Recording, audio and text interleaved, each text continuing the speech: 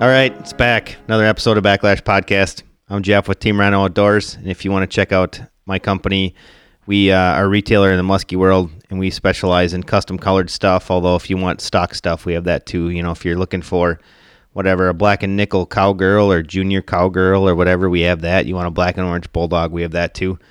Anyways, you can find that at teamrhinooutdoors.com. And my co-host today is Brad Hoppy with Muskie Mayhem Tackle. His wife, Carrie, may join in eventually, but she's not here right now for this intro.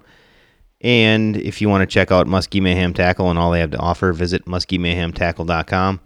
Brad, why don't you talk a little bit about your company?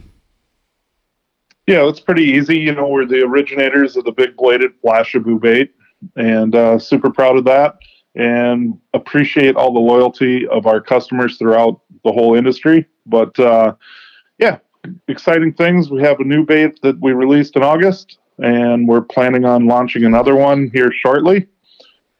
It's kind of a weird year without the shows, Jeff. So I don't know, how do we launch this new product? That's something that we've been considering. But anyhow, it's been a fun ride, and we appreciate being on here as a co-host.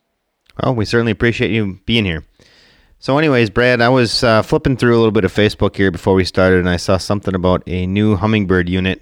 So hopefully you guys sell a ton of new bucktails, because I can't imagine this thing's going to be cheap. Why don't you talk a little bit about some of the details that we were just recently discussing?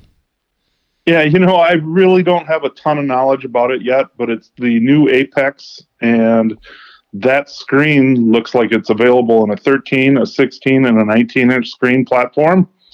And the way it reads, it looks like there's probably more pixels that are involved into that screen, so that maybe it's a little refined detail on that screen. That's what I know at this point. I think it's really interesting. We'll see where this goes, and hopefully we gain some more knowledge quickly. Hopefully. I mean, new toys for anglers, I guess. More different stuff, as if we don't have enough other stuff to worry about. Now we got to worry about more and bigger screens. Well, it's amazing, Jeff. The technology just changes so rapidly, and man, you kind of got to strap in and just kind of go along with the ride, right? So, yeah, things are just changing quickly, and I don't know. It's going to be interesting to see what this is all about. No doubt. So one thing we forgot to talk about was our guest today is going to be Jordan Weeks from the Wisconsin DNR. We had Jordan on, I don't know, I'm guessing 65 or more episodes ago. It was a while back. We're going to talk a little bit about a hot water study, and then we're going to talk a lot about stocking, and we'll probably talk about electronics because, well, that's what we do around here, right, Brad? I mean, it's pretty much a weekly thing. Yeah, it definitely has become a mainstay in the topics or conversation throughout their whole history of our podcast. But, and for good reason, like I just said. I mean, it just keeps moving rampidly, and every year it seems like there's something new for us to play with. So if he has something to bring to the table about other electronics, let's hear it. Well, I know he uses the Panoptix quite a bit, so maybe we'll get a little bit on that. I've only kind of reached out to him and said, hey, are you available to do a podcast? Of course, he said yes, and we didn't really go over our topic list yet, so we'll do that shortly before we record with him. But other topics, I guess I would say, is if you haven't done it yet, check out our new podcast. It's a little solo project I'm doing with mostly manufacturers. We're talking baits and whatnot on the Team Rhino Outdoors Muskie Fishing Podcast. If you're listening to this one on Wednesday when it comes out, 2 days prior, I released one on that one, and we talked to Carrie about cowgirls and the start of Muskie Mayhem Tackle. So if you want to know about that story, which I thought was really cool, talks kind of about what they went through to get to where they are now. And the cool story that Carrie talked about on that podcast was having to sling baits at Thorne Brothers, and if they sold 100 baits over the course of a show weekend, Thorne Brothers was willing to put them in the shop. So Brad and Carrie had to hustle and bust it out and try to sell as many cowgirls as they could that weekend, and they got the job done and got in at Thorne Brothers. So that was a cool story, and if you want more of that, check out the Team Rhino Outdoors Muskie Fishing Podcast. Same places you find this one, wherever you're listening right now. I'm sure you can find it again. We just got approved on iHeartRadio, so we're there now. Otherwise, we're in Podbean, Spotify, Google Play, iTunes. I think there's a couple other ones, but most anywhere you find a podcast. So, Brad, did you get to listen to Carrie on it? I mean, Carrie did a good job. I told you before we recorded a couple days ago that you could tell the passion that she still had for the bait industry, and I thought that was pretty awesome. No, I have not heard it yet. I did see that you had advertised it this morning because they come out on Monday mornings. I haven't actually listened to it yet, but I will. Maybe tomorrow. That'll be on the schedule for tomorrow. It sounds good. I guess, you got important things to do. Are you still fishing yet or not? I have not fished the last week only because Carrie was out of town and I had to take care of Mika. So I will probably sneak back out in the next day or two. I think I didn't look too far ahead, but one of my buddies texted me and said, hey, weather looks good for the weekend. We should be getting out fishing. So I'm assuming, I think I saw something about a warm-up. My phone popped up an alert today. It said it's cold today and tomorrow, but then we're going to see a warm-up. So I thought I saw something maybe like the 50s or something like that. So hopefully that's true. Yeah, it isn't quite that warm here, but we've got snow on the ground, actually, Jeff. You probably don't have that. I'm wrong. We got some today. I wasn't impressed at all. Yeah, we got some today. We got some yesterday. We got some 2 days before that. So, it's kind of sticking. It's melting when the sun pops out, that's for sure. But we're supposed to get up to like 44. So the day that this podcast comes out, it's supposed to be 44. We'll see what happens. The last couple days, they've been a little bit off, and it's been colder than what they said it was going to be. Yeah, well, I'm surprised at this point we're still out fishing, so that's a good thing. And speaking of fishing, I think we should go and talk to Jordan Weeks about fishing, muskie fishing in particular, because that's kind of what we do. Sounds like a plan. All right, our guest on this podcast this week is Jordan Weeks from the Wisconsin DNR. If you want a full, in-depth description of Jordan, his background, his height, his weight, and his driver's license number, go visit episode number 17. But for this episode, Jordan, we really appreciate you taking time out of your schedule again and coming on and talking to us. But why don't you give the listeners, the new listeners who haven't listened to episode 17, a brief rundown of what your duties are with the Wisconsin DNR. Well, thanks, Jeff and Brad. I really appreciate you guys having me on. So basically I work for the Wisconsin Department of Natural Resources. I've been doing it full-time since 2005. Worked for about 5 years before that with the department as well. But my main job is to work on the Mississippi River. However, I am the statewide muskie team leader.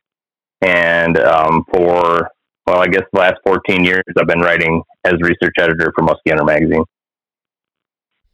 Well, I guess that was pretty brief, huh? Yeah, you asked me to be brief, so I did. Well, mission accomplished. All right. Now we have more time to get to the meat, right, Jordan? Meat. Yeah. I thought we just got to quit early tonight. I thought that's how that went.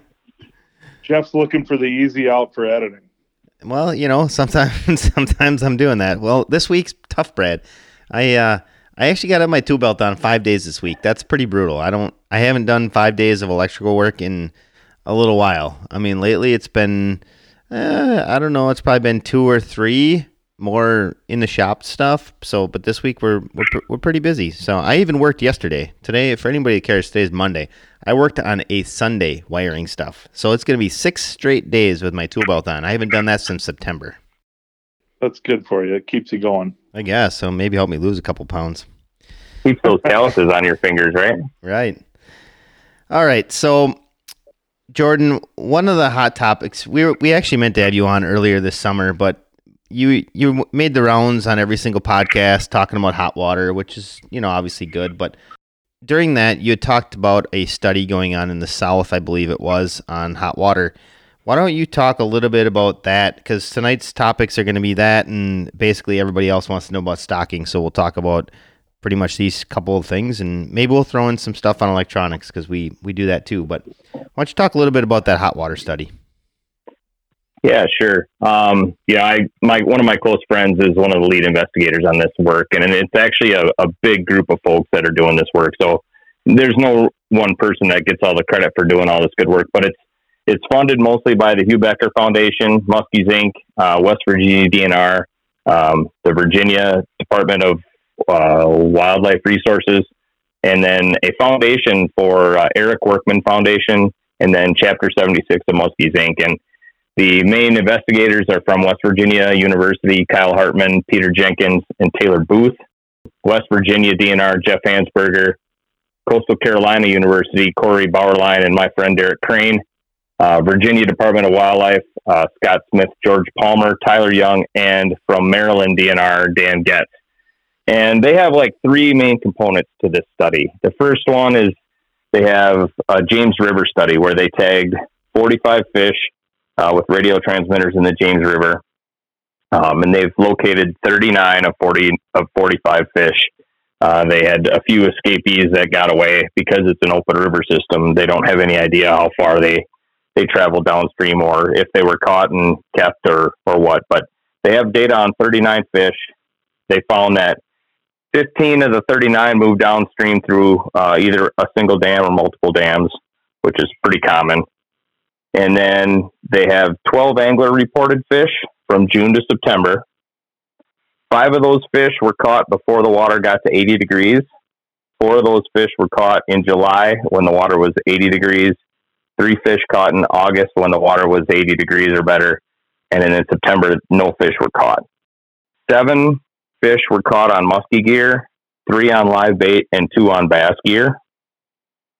And 11 of the 39 fish that they had with transmitters, or that they located with transmitters, died. 5 of them died prior to tracking. 2 of those were anglered, but the other 3, they couldn't determine the cause of death. So this was in July, before they started tracking the fish. 6 fish died during the season. 3 were retrieved.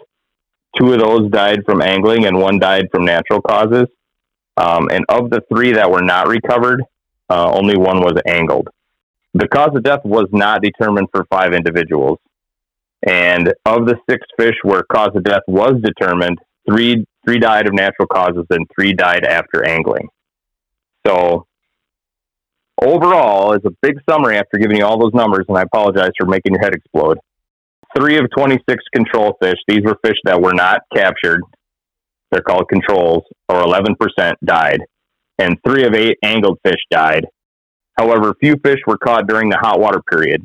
Basically, what Derek and the guys were telling me is that they had these fish located, and the water was really hot, and they wouldn't eat, which is one of the premises that I talked about a lot in those other podcasts back in the year, earlier in the year. When these fish get stressed, the first thing they do is stop feeding. And that's what they found in this study, because they were actually, going out with radios, finding these fish, trying to catch them.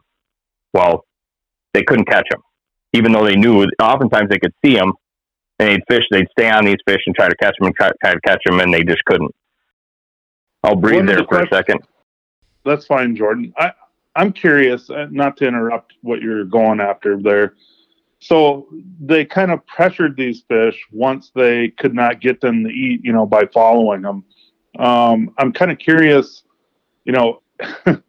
where does it go from there? I mean, you're trying to catch this fish. That's kind of interesting to see, what took place throughout that time frame and how long that time frame was. Yeah, and the next part I'm going to tell you is not something that they, that's been published. So this is just correspondence with my friend Derek. What they said is these fish, a lot of them would go to certain creek mouths and river mouths where the water was a little bit cooler, and they would sit in the confluence. And it's not like the researchers were chasing these fish or making them swim. Those fish wouldn't move and they wouldn't eat. They just sit there where they were comfortable with a little bit cooler water. So they changed their behavior, and they were stressed based on the hot water is what we surmise, and they weren't feeding. So they were really hard to catch. I mean, typically I would say in the midsummer period when the water temperatures are hotter, musky fishing can be, more difficult, I would say. So I guess that's not too surprising, is it? Not to me. I mean, that was my premise all along is, these stressed fish are not going to feed. So, Jordan, how deep? What are we talking about with the James River? I don't know anything about it. I know there's muskies being caught out there. I know blah blah blah. But what kind of water depth are we talking about in the James River? And what's the normal water temps? I mean, do you have any of that? Well, I don't have experience being out there, but from conversation I've had, the water temperatures, get up to 86 or higher.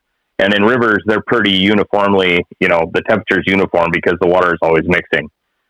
So the depth that these fish were using, the ones that he talked about in particular to me, definitely not super deep.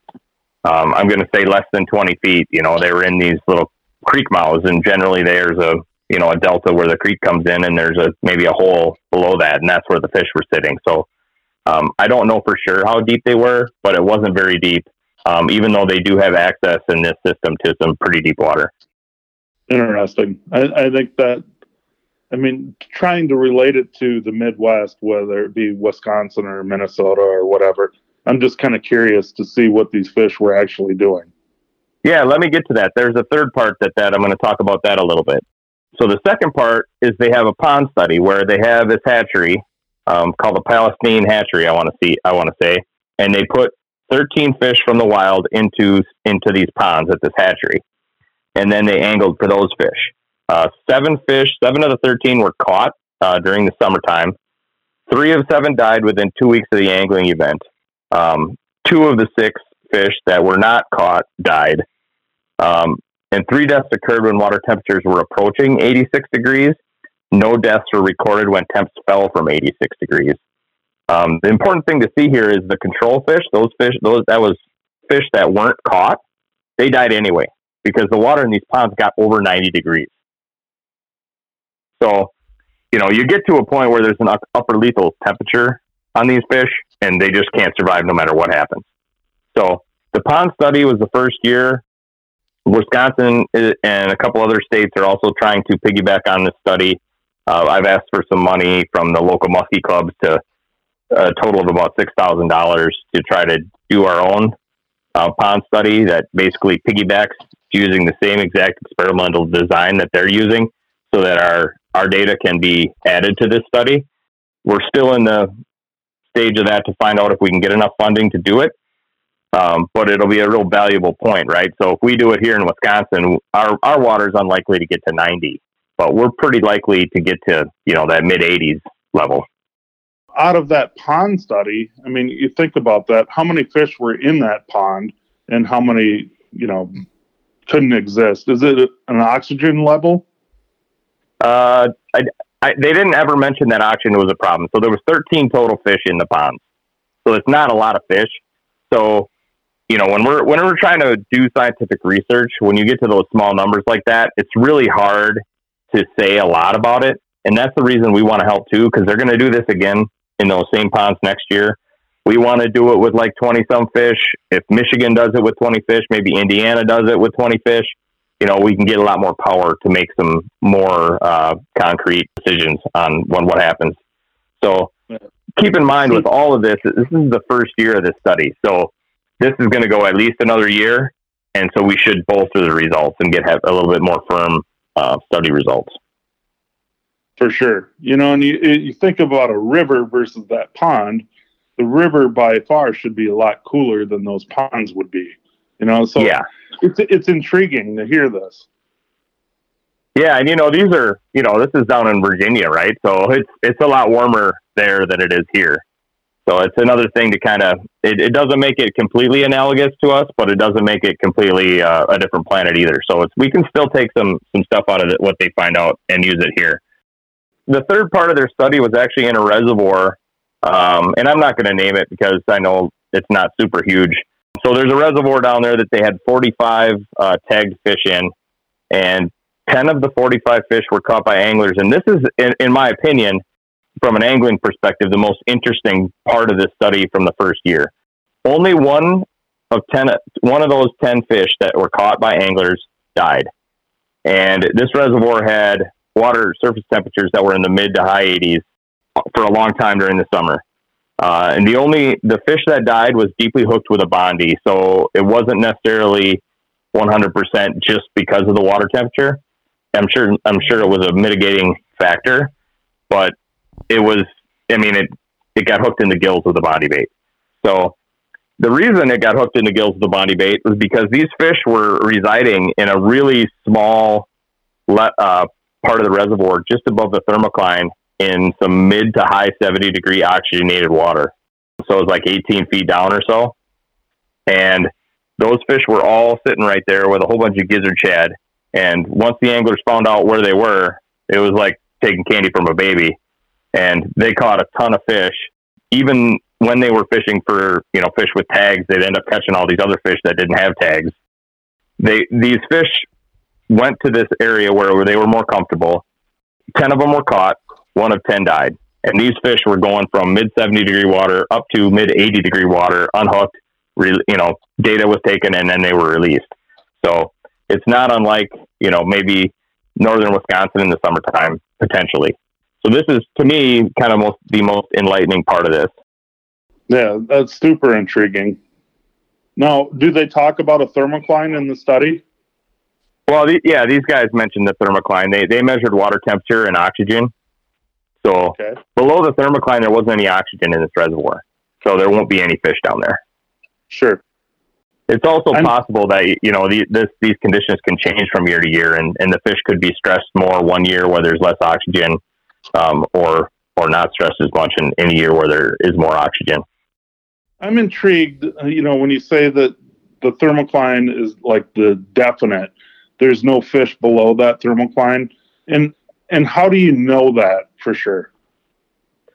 Well, and when I say there's no oxygen below the thermocline and therefore there's no fish, that's only based on the fact that fish need oxygen to survive. So when I say that, it's not like they couldn't swim down there for a short period of time and eat something if there was something down there to eat, and then come back into the oxygenated water. But basically, the things that muskies eat would not be there because there's not enough oxygen for them to survive.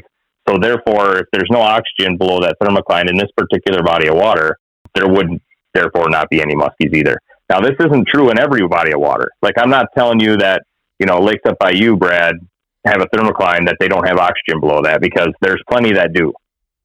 It varies by water body.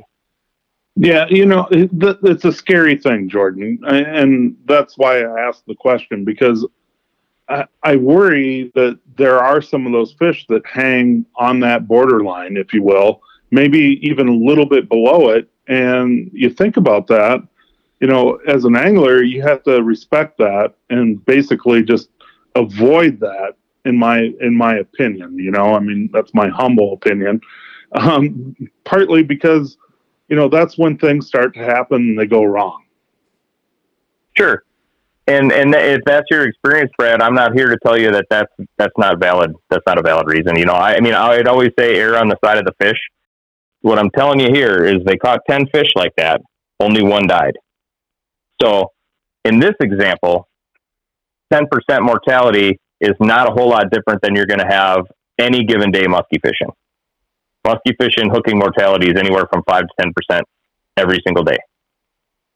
Yeah, it's so intriguing to hear this, Jordan. I'm not trying to call you out by any means. So no, I don't take it that way. I'm just trying to report what they found, Right. And so I'm like pushing the envelope here in the sense that, think about like trolling. Once the thermocline starts to develop, I basically back completely away from my open water trolling. Why? Because I think that you could potentially catch those fish and you're going to have a bad experience. So that's why I pull away from that, with past experiences 20 years ago where we're running baits, blah, blah, blah. And guess what? We're calling fish up, and it's not a good scenario. So like you just said, it's about the safety of the fish. Yeah, everybody has to make up that decision. And if you feel that way, Brad, there's nothing wrong with erring on the side of the fish, That's your decision. I'm not here to tell you to do it or not to do it. I'm just saying this is what they found in their study. And, if you're asking me what I would do, if I chose to fish that way, I would make sure that I reeled the fish in really slow. And I think what I'd be worried about more so than anything is barrel trauma, where they come up from a depth too fast and then their air bladder expands and they have trouble getting that air to go out of their body so that they can go back down to the deep. I'd be more worried about that than necessarily than the water temperature issue, especially in Minnesota. I know the surface temperature up there can get up to 80, 82, 83, 84, but my guess is if you took a temperature profile, it wouldn't be very far down and it would be darn cool. That is true, Jordan. You hit it right on the head. So what if you do get one of those fish? Can you answer any of those questions to kind of help alleviate any kind of issues? I mean, if you have that bloated fish, the air bladder is just swollen, like you said, what can you do to help that fish? Anything? Yeah, I mean, there's a couple things you can do. The worst thing you can do is put a hole in that air bladder. A lot of people have talked about, what do they call that, fizzing, something like that. There's been some articles, not scientific articles, they're other articles that talk about fizzing fish. That's the absolute worst thing you can do. That's an internal organ to the fish, and if you put a hole in it, it may or may not ever heal, or it may or may get infected and then kill the fish in a week, or longer, or shorter. Who knows? But my advice would be to keep that fish upright, keep water going through its gills. You know, whether you have to use the trolling motor and hold it behind the head and go real slow through the water, that fish will be able to basically get that air bladder to deflate, because that's what they do when they move up and down the water column. It's not something that takes 2 seconds. It takes a little bit, but I would just hold that fish because it will just go belly up. And if you don't keep that water going over the gills, you may have a dead fish on your hands, because it won't be able to regulate its air bladder quick enough to get back into the water and get upright. So that would be my advice. Yeah, the neat thing that you just talked about there, Jordan, too, is, I see guys, they're holding the fish in the water and they're pumping it forward and backward. It's more important to go forward. And you kind of talked about that. You touched on it. So I've seen that, and literally it almost looks like they're burping and farting, for a lack of a better way to explain it. To release That's exactly what they do, yep. So yep. It's super intriguing to go into this conversation with you. Yeah, and you talked about people holding fish, and this is kind of a pet peeve of mine, and so I'm going to jump on a soapbox real quick. And I know that it's cool to have the boat side release shot. Those are great pictures, and I love them. And I'm not telling people you can't do them, but what I will tell you is the longer your hands are touching that fish, the more the stress continues to impact that fish.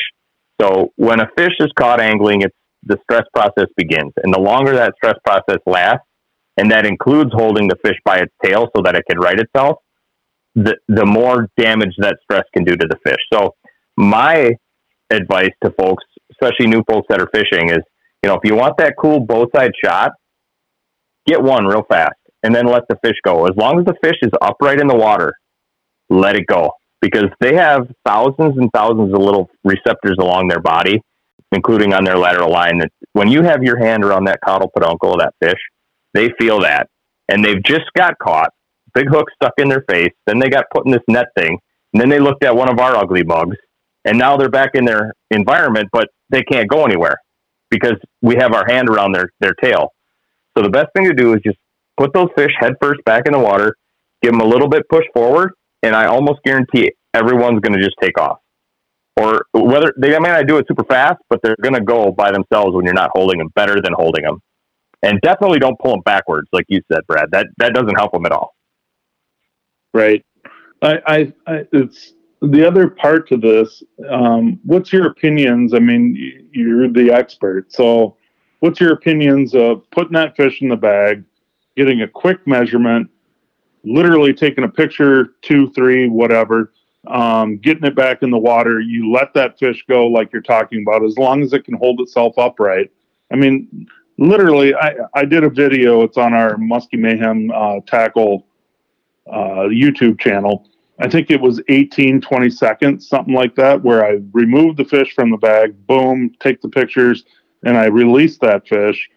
What's the stress factor there? I mean, now we're talking warm water, but I mean, even when it's like, say, 65, 75 degree water, what are the aspects that we need to learn about there?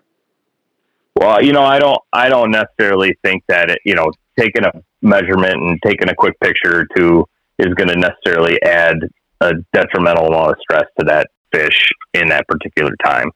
If you do it for a minute and a half, then you start talking about maybe increasing it a bunch.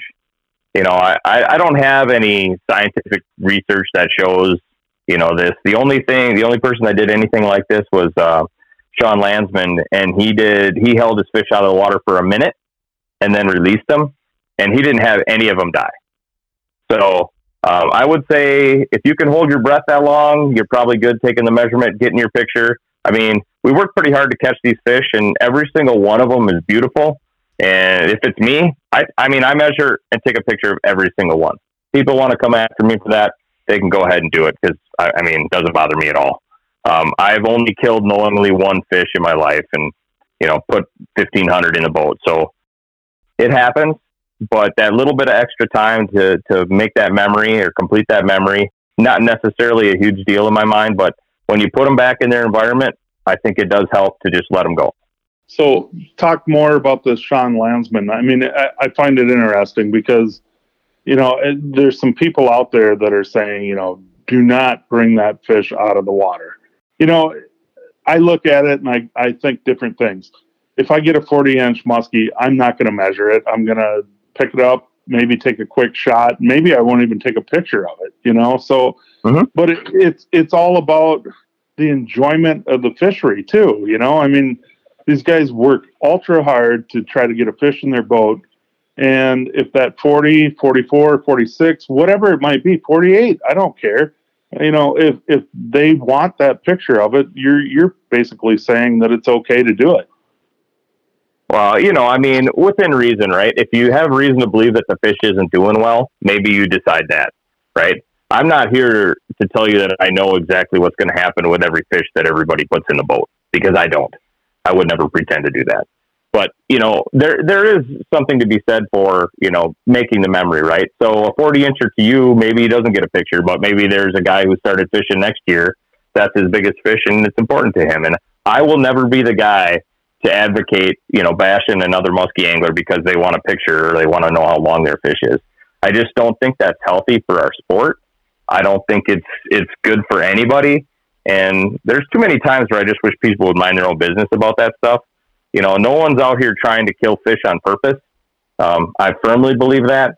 And, do what's reasonable, do what you think is best at the time, and, try to take it easy on our fellow muskie anglers about it.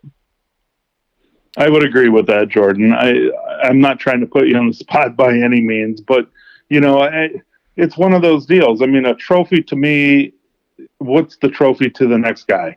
And so it's important that they are able to enjoy this whole sport. And some of that means a 38-incher to a 46-incher. It is what it is, right? And people need to be able to enjoy that part of it.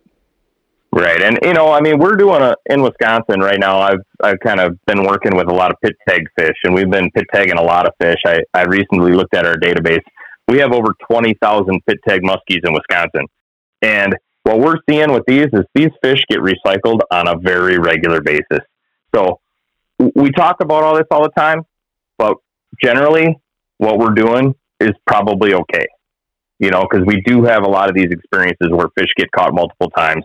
We don't know how these fish were handled any of those times. All we know is they're caught again by other anglers. Yeah, that makes sense, Jordan. Another question that I have, do you feel that they get more fragile the older that they get? So the bigger they are they more likely or more fragile than, say, maybe a 48 to a 40-incher? Is the 48 more fragile than that 40-incher? Man, Brad, we're getting philosophical.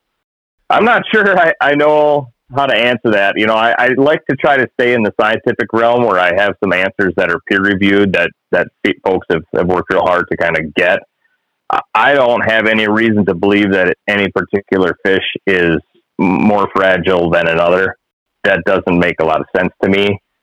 Obviously how you treat the fish is probably more important than its size. If you have a really big fish and they're hard to hold up and you drop them on the bottom of the boat floor, that's worse than not doing that. I can't answer your question other than that. Yeah, that's fair enough, Jordan. I just, my experience in the boat, it seems as though those bigger fish stress quicker, if that makes sense. And sure, I've had a few fish like literally where they're what I would call like a brain hook. They've got a hook buried through the roof of their mouth, and they're coming in, they're bleeding right away.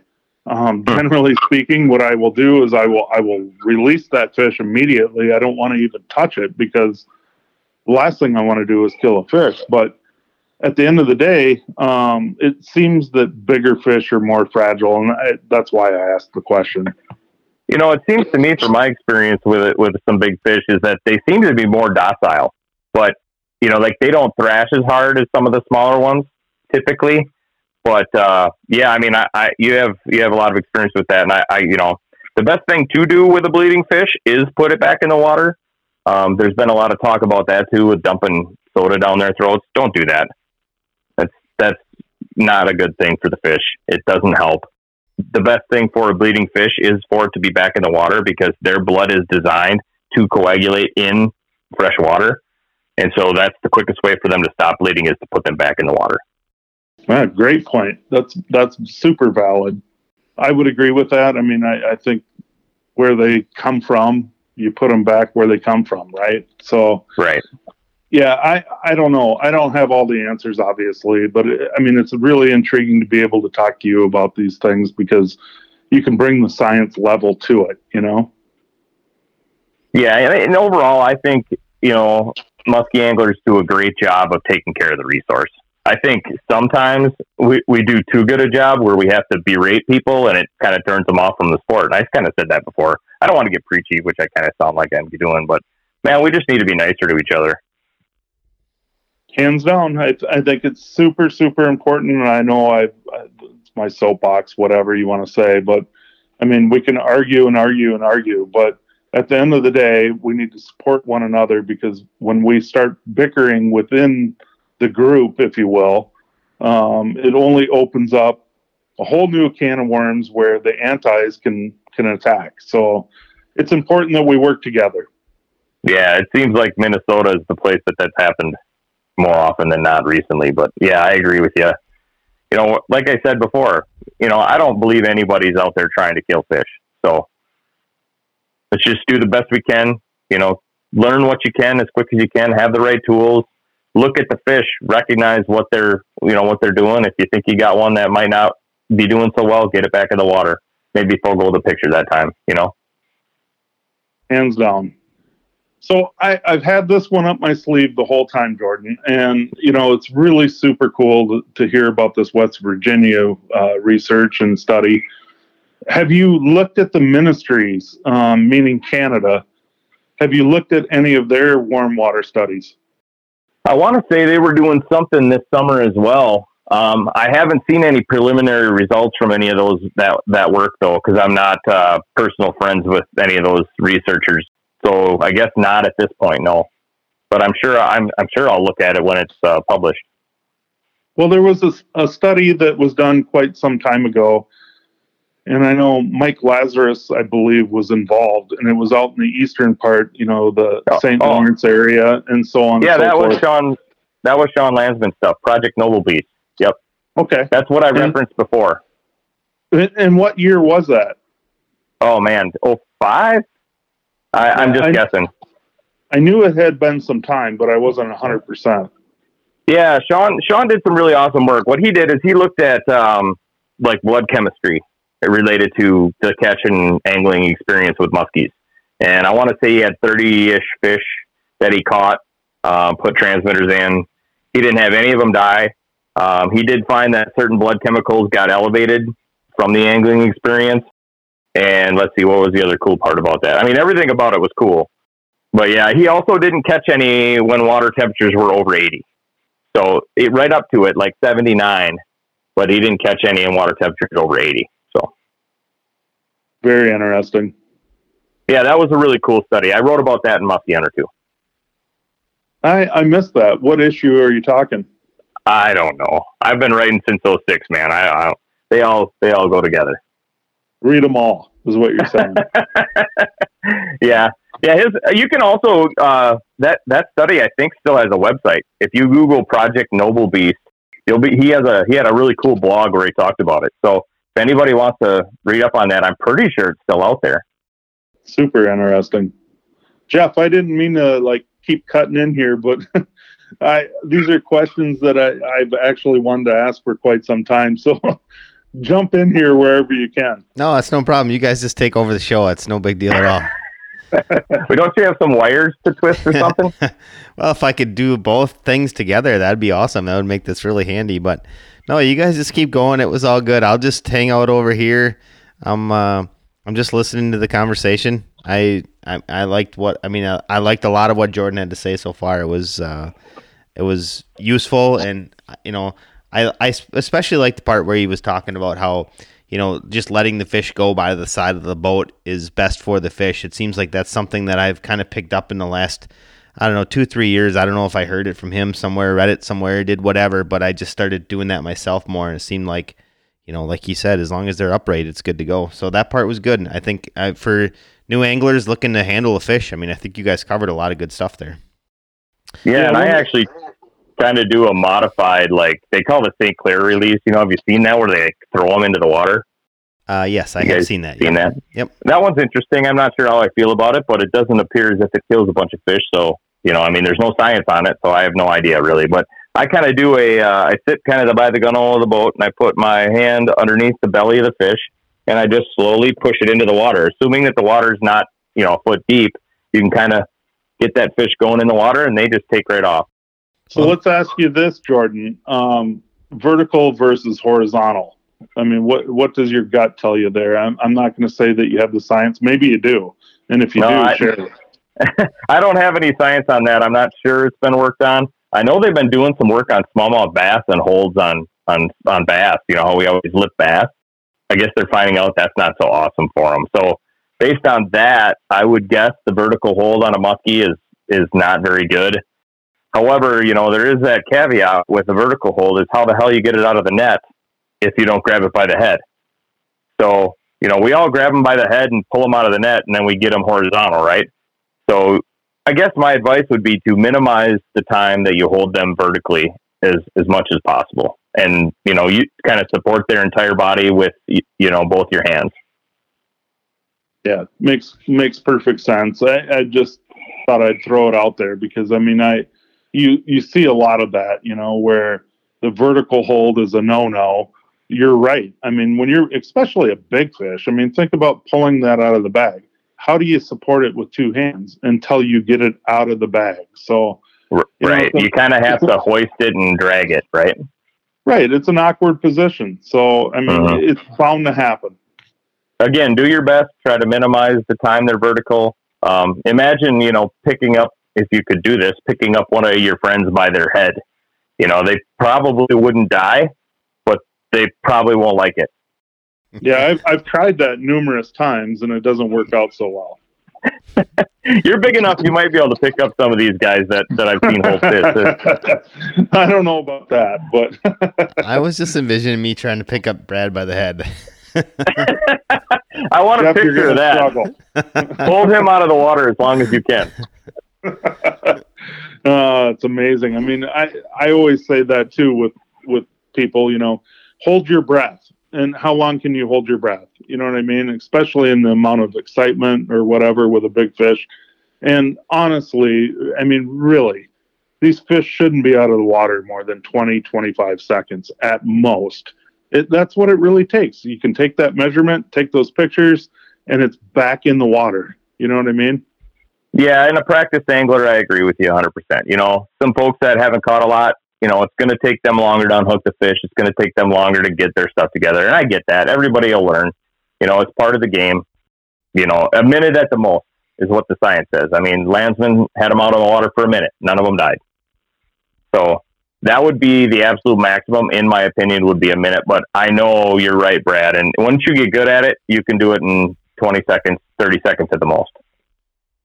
Yeah, it's about, once you get those hooks out, let that fish hang out in the bag. It's basically just the live well, if you will. That net becomes the live well.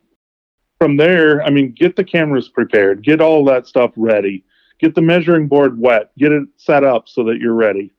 And it's, all musky anglers. We're all thinking about the fish. I truly believe that. And that's the beauty of this sport. Yeah, you can't say that stuff enough. Prepare yourself, get ready, think about what you're about to do. And when you do it, get it done efficiently and quickly and back in the water. You're right. So I got a question to you, Jordan, too, with the realm of netting fish. Say you got your hoop net set up, you're looking for these muskies. When you're doing that and you're tagging them and you're doing whatever you're doing, how are you handling those fish? I mean, you're actually pulling them out of that hoop net, boom, boom, boom. You're taking those measurements, you're tagging them, you're doing whatever you're doing. Share a little bit about that. Sure. That is a much different ball game than when you catch them hook and line. They have not expended any energy before you get a hold of them. So they are full of piss and vinegar when you get a hold of them. It's a lot like literally wrestling a giant, slimy, wet muskie. And we usually are doing that when the water's cold and it's cold outside and they really have a lot of energy. And they're really hard to hang on to. Fisheries professionals have come up with a lot of different things to do it. We use what we call a muskie sock, and it's basically exactly that. We put a muskie in a mesh sock, and it gives us the ability to hold each end of them a little bit easier. Within that sock, we can do everything we need to do. We can determine gender. We can measure the fish. We can tag the fish. We can look for tags. We can get aging structures. So we've developed some pretty good ways to do it, and it's pretty universal throughout, all the DNRs, Minnesota, Wisconsin.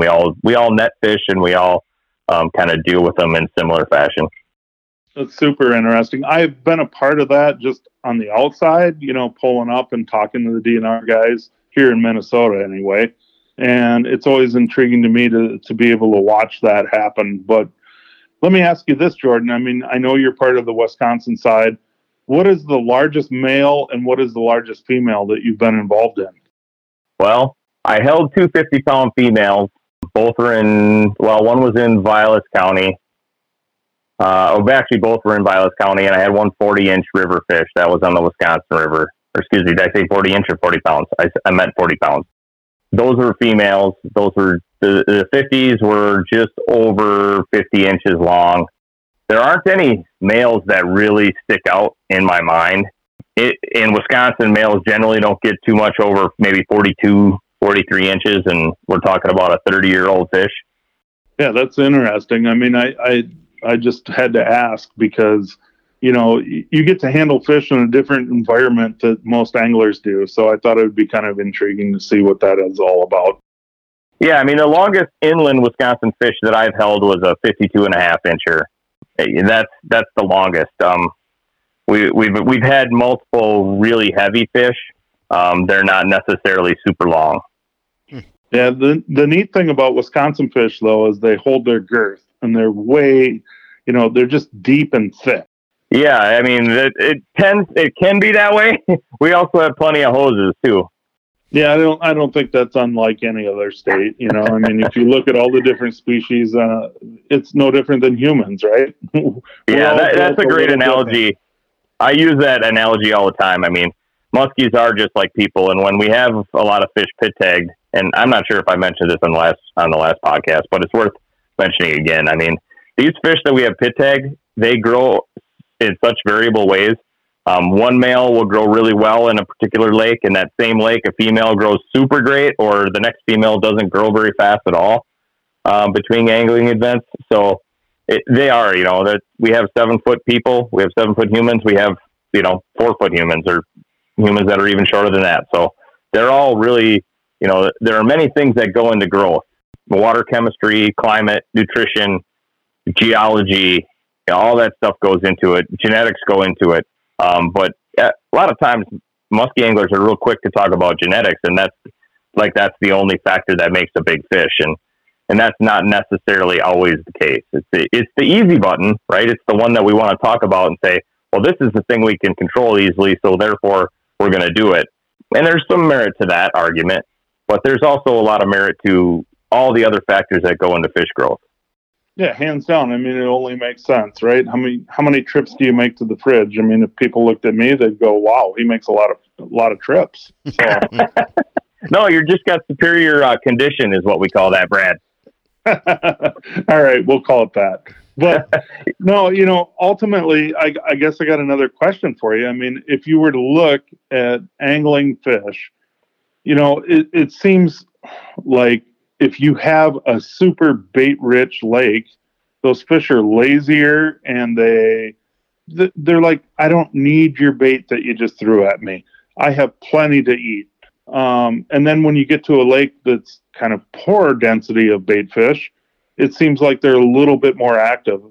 Can you follow that in any studies that you have, Jordan? Well, I'm not sure that I could quote a scientific research paper that talks about that specifically, but, and this is scary because I'm going to use the word common sense, right? We know that that's not so common. But when you think about, particular lakes, we've all heard of this lake is hot this year. There's a lot of fish getting caught out of it. There's a lot of big fish. That could be a direct result of the fact that the forage in that lake is basically crashed or is less than it normally is, right? And then after a few years, maybe that lake cools off and you're not catching so many fish. Well, maybe that's not because like the fish aren't there. Maybe that's because there's so much food, just like you said, those fish are full. And why would they eat your cowgirl, even though that's almost like kryptonite to muskies? It's one of those situations that muskie anglers have a hard time figuring out. Like maybe a lake is tough because there's so much forage and these fish are full all the time. Or maybe it's easier because they don't have as much to eat. That all plays into it. Yeah, I would agree. And I think there's another combo here that, I've discussed many times on the podcast over the last year or whatever. But, I always say, does the fat man run to the fridge or does he, walk? And so speed of retrieval, I think, kind of plays a factor in that whole aspect too. When you have a bait-rich lake, slower seems to be better than faster. And I'm not asking you to give the scientific side of that, but that's just my gut feeling. I don't have the scientific side of that, and I'll believe you. Well, I appreciate that. It makes complete sense to me, Brad. It's about hanging that bait in that fish's face, just giving it that much more time. That's my theory. Sure. And like muskies are, and this is one of the questions from Facebook. Jeff put a post out there. One of the people, I don't remember who it was, I apologize, but they asked about, what I think about vision and how they react. And muskies are a fight or flight beast. So they're either going to eat or they're going to leave. Those are the two things that they do when they're not spawning. So really, they only do three things in their whole existence. Like their playbook is really basic. They have three plays. They have the play that says, I need to make more muskies. They have the play that says, I need to get the heck out of here because I'm in danger. And they have the playbook that says, I'm hungry, I'm going to eat something. So that's really all they do their entire life. That makes sense. I mean, that is their home, right? So, yeah. And so, yeah, your choices, like you were saying, your trigger on those lakes that are rich in forage is the trigger is put something in front of their face they can't resist. And sometimes in other lakes, it's put something in front of their face moving so fast that they have to try to eat it. Right? Speed sometimes equates to the biggest fish. I mean, because the biggest fish is going to be the fastest fish, so on and so forth. And, it's so interesting. After fishing muskies as long as I have, you kind of start putting some of those pieces of that puzzle together, if you will. Yeah, I mean, it's great when you have the experience that you have to be able to draw on. That's awesome. So, Jeff, I mean, where did you want to go with this whole thing? I mean, I feel like I have been able to ask Jordan every question that I've had in the back of my head for quite some time. I'm super excited about some of the things that we've discussed. Well, we had some more of those Facebook post questions, more guys that want to know more about stocking. But in the interest of getting way too long on this particular podcast, I don't know that I want to dive into all of them because some of them I think are going to require, a longer discussion, especially with the way you come up with questions. And tonight, there's like one after another. So it was a pretty easy night for me to do it. So I don't know if we want to maybe attack one other topic and then potentially have Jordan back on, talk about stocking, because Jordan, there's a ton of questions on stocking. I think you saw them, and I think the questions that you saw, they're not going to require like one-word answers. This is going to take a bit of a discussion.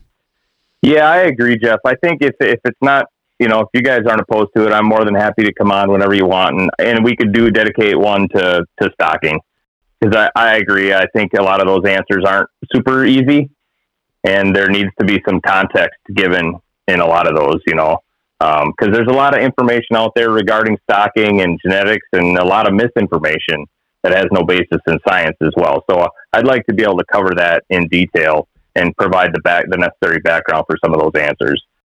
I know one other question I could do real quick is somebody asked about movement from reservoir to river, talking about do they prefer to one or the other. I could hit that one real quick if you want. Yeah, sure. Let's do that.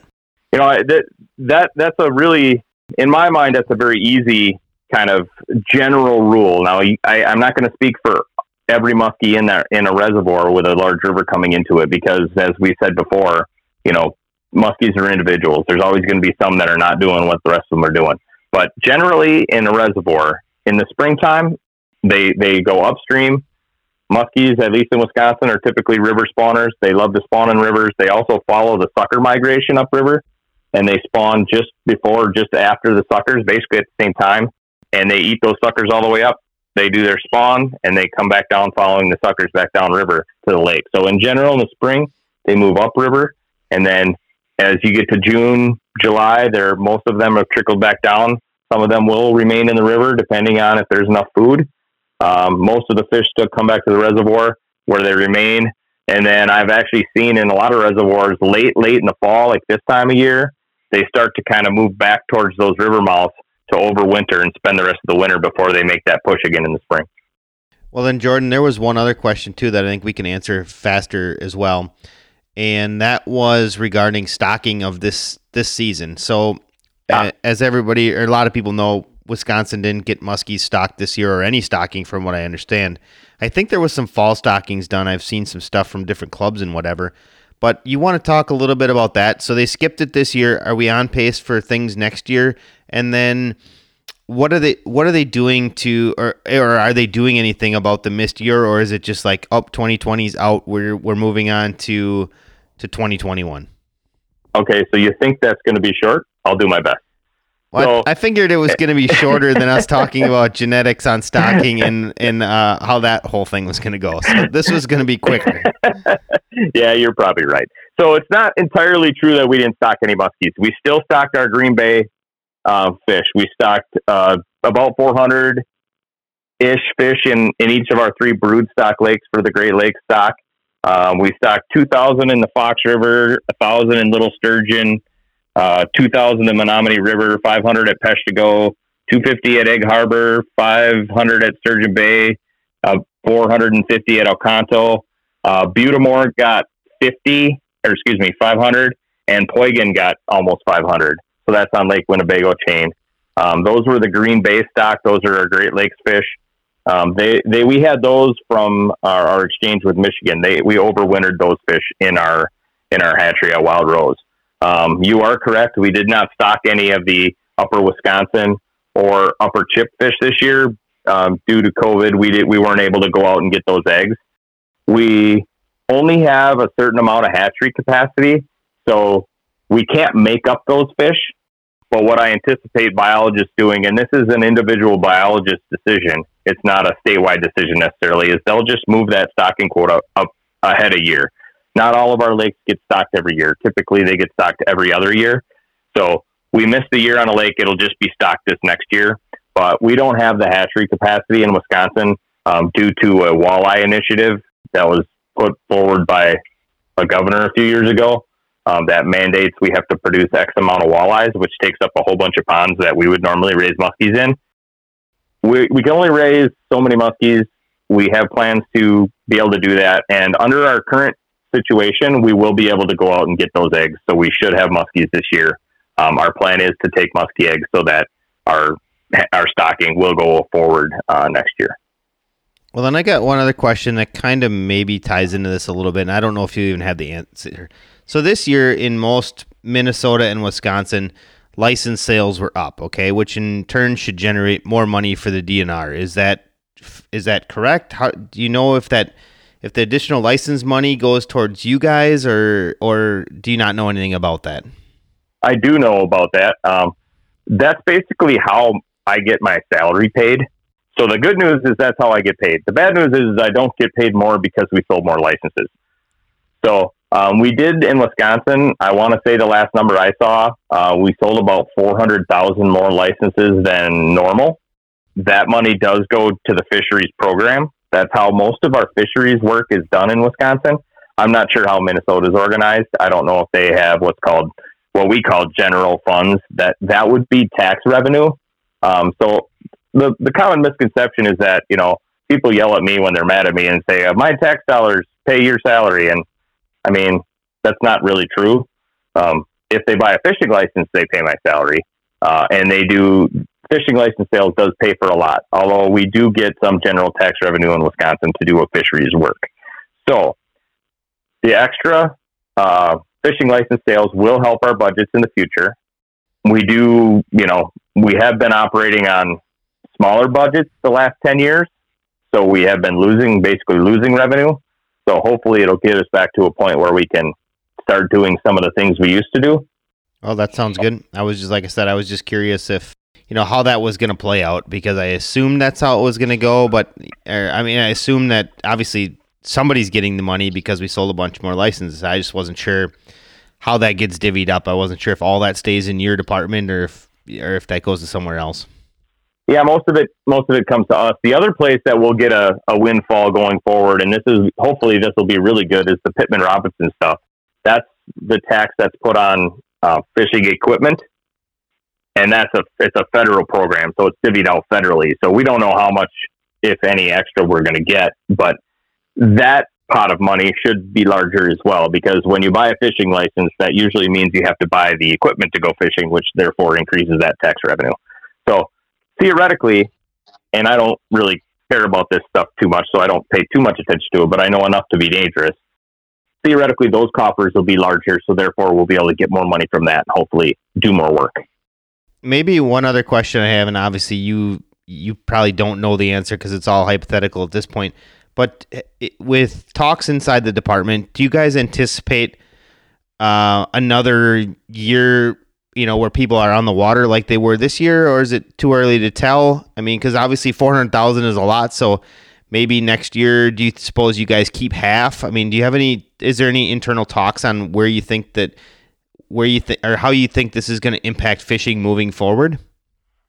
Well, I haven't been privy to any of those conversations. That's more of a social scientist kind of folks. I just kind of concentrate on muskies in the Mississippi River. So what I would guess though is that we will lose some depending on what happens with society.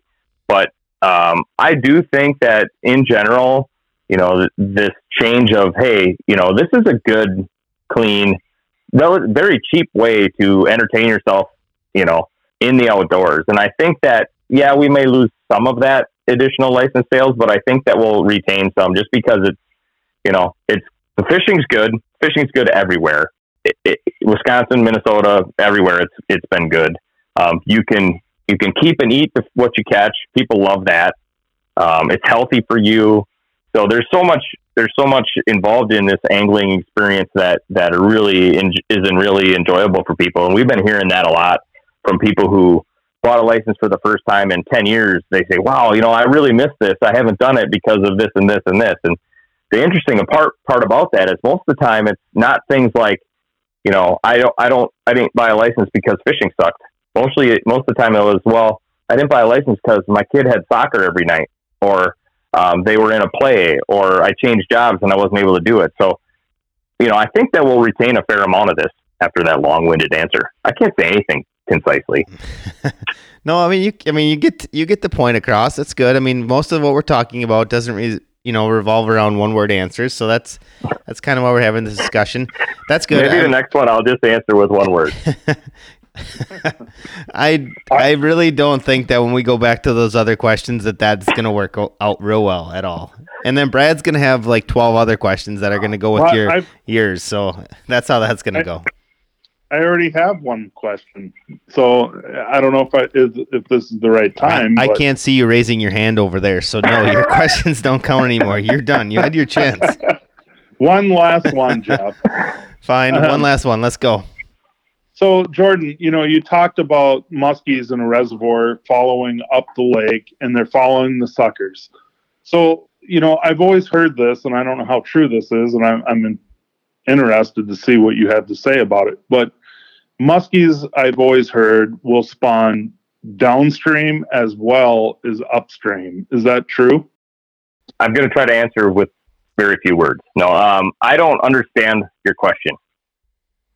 Okay, so it seems like most fish like to spawn upstream. So, in other words, current coming into a body of water.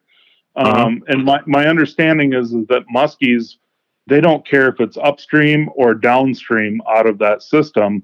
They will spawn in either or. Does that make sense?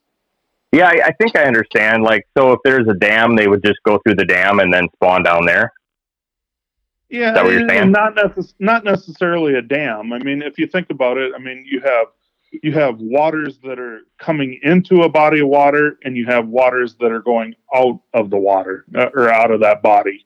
So, In other words, they're going downstream to actually do the spawning. And a dam could be involved, maybe it isn't involved. So that's my question. Is that true that they'll go upstream or downstream to actually do the activity? I suppose so. I still am a little bit perplexed by your question. I apologize, Brad. I don't quite. I mean, they typically, in Wisconsin anyway, a lot of our fish are river spawners. So they're going to spawn in some sort of current, whether or not it's upstream of a lake that they're in or downstream of the lake, they're going to spawn. And furthermore, like my graduate research, I had radios in fish, and I had a whole bunch of fish Floyd tagged as well. And what I found is those muskies are going right back to the exact same spot each year to spawn. Like, they know where to go. It's kind of like a salmon or whatever. So if you have a portion of the muskie population that spawns, downstream in a lake, which I'm having trouble, I guess, thinking about a situation where we'd have an open system that comes in with no dam.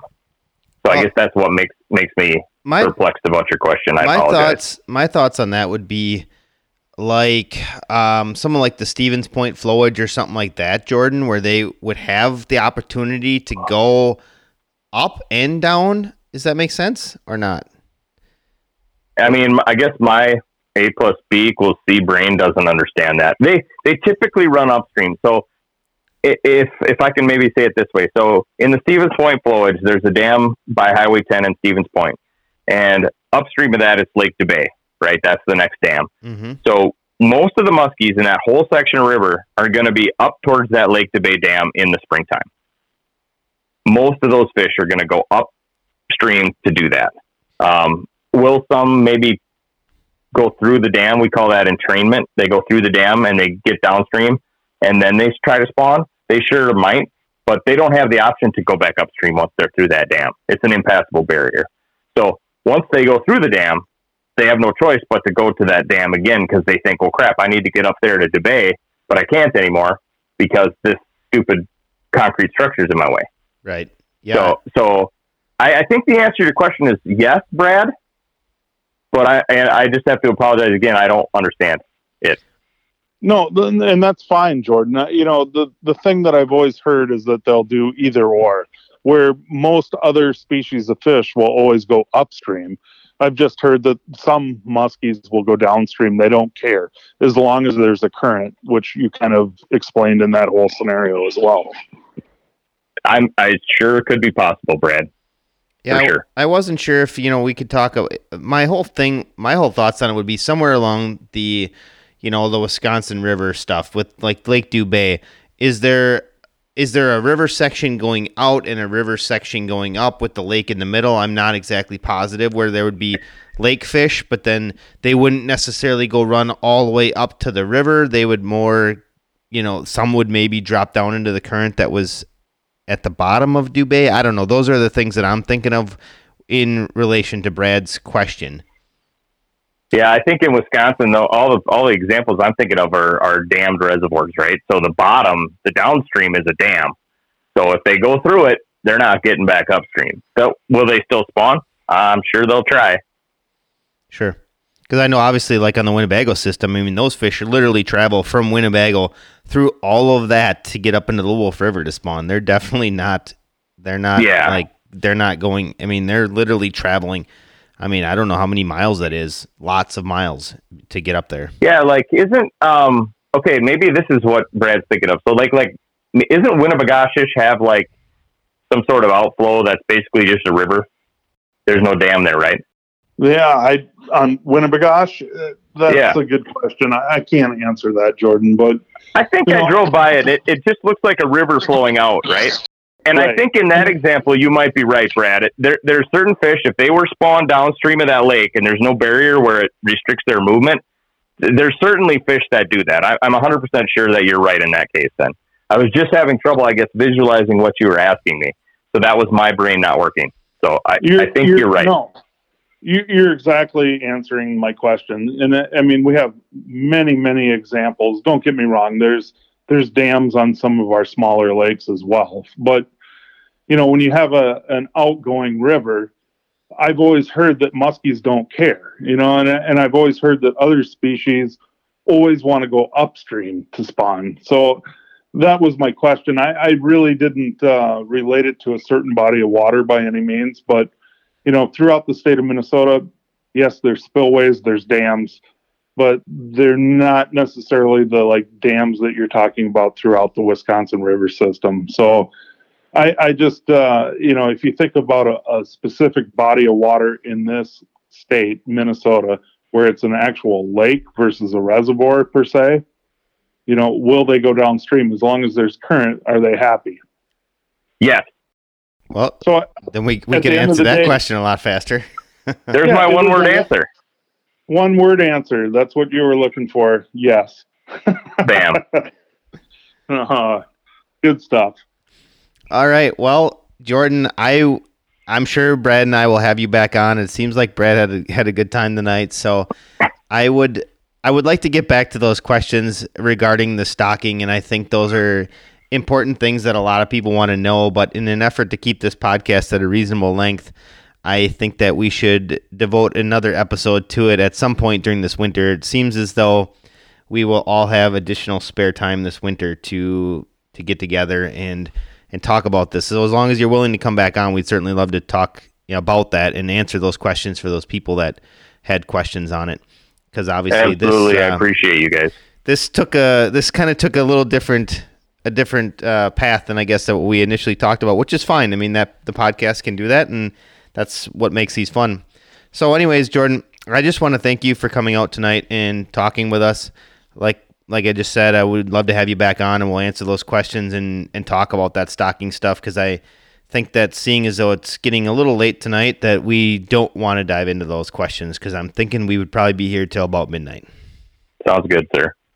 So it could be a 2 to 3 part here, Jeff. I mean, realistically, it could be, because I know what those questions are going to entail, and it's not going to be very short answers, I don't think. I think there's going to be a lot of backstory referencing this and that and why the DNR does certain things and that. So, and that's fine. I just want to get the right answers. I don't want to rush those questions and just say, hey, Jordan, let's throw them out, but don't answer them thoroughly right now. Just, you know, kind of just whip through it quick and in order to get through it and, you know, based on time. So, yeah, I agree. I mean, I don't want to answer them like that. I want to make sure that, you know, I let all the anglers and all your listeners know that there's a lot of science on that subject, and we follow the best available science. Right. And I also want to, because I don't know if you've seen some stuff, but I've seen some stuff recently, and that shed some light on certain things and made it sound like Wisconsin maybe isn't this great place to muskie fish. And quite honestly, I think it's as good as it's been in a lot of years. And your data would probably even tell you right now that it has been. But again, well, it's not even my data. I'll actually use Muskies Inc. data to prove that. So, and that would be, you know, great, because like I said, I was a little disappointed to see some of the stuff, and I was like, you know, it's Wisconsin's still, yeah, we don't have the opportunities that, you know, giant fish in every single one of our bodies of water, but I think it's unique in the different things that it presents to anglers too. It presents a lot of opportunity to muskie anglers in the state of Wisconsin as well. So, anyways, with that being said, Jordan, I want to thank you again for coming out. We'll certainly get together here in the next, you know, little while. Hopefully, maybe before we ring in the new year, and you know, talk about muskie stocking. So, I want to thank Brad for, having a conversation with you tonight. I just got to hang out and listen, so that made my job kind of easy. But thanks again, Jordan. We'll definitely catch up with you soon enough. All right, I had a great time, guys. Thanks a lot. Thank you, Jordan. I appreciate everything.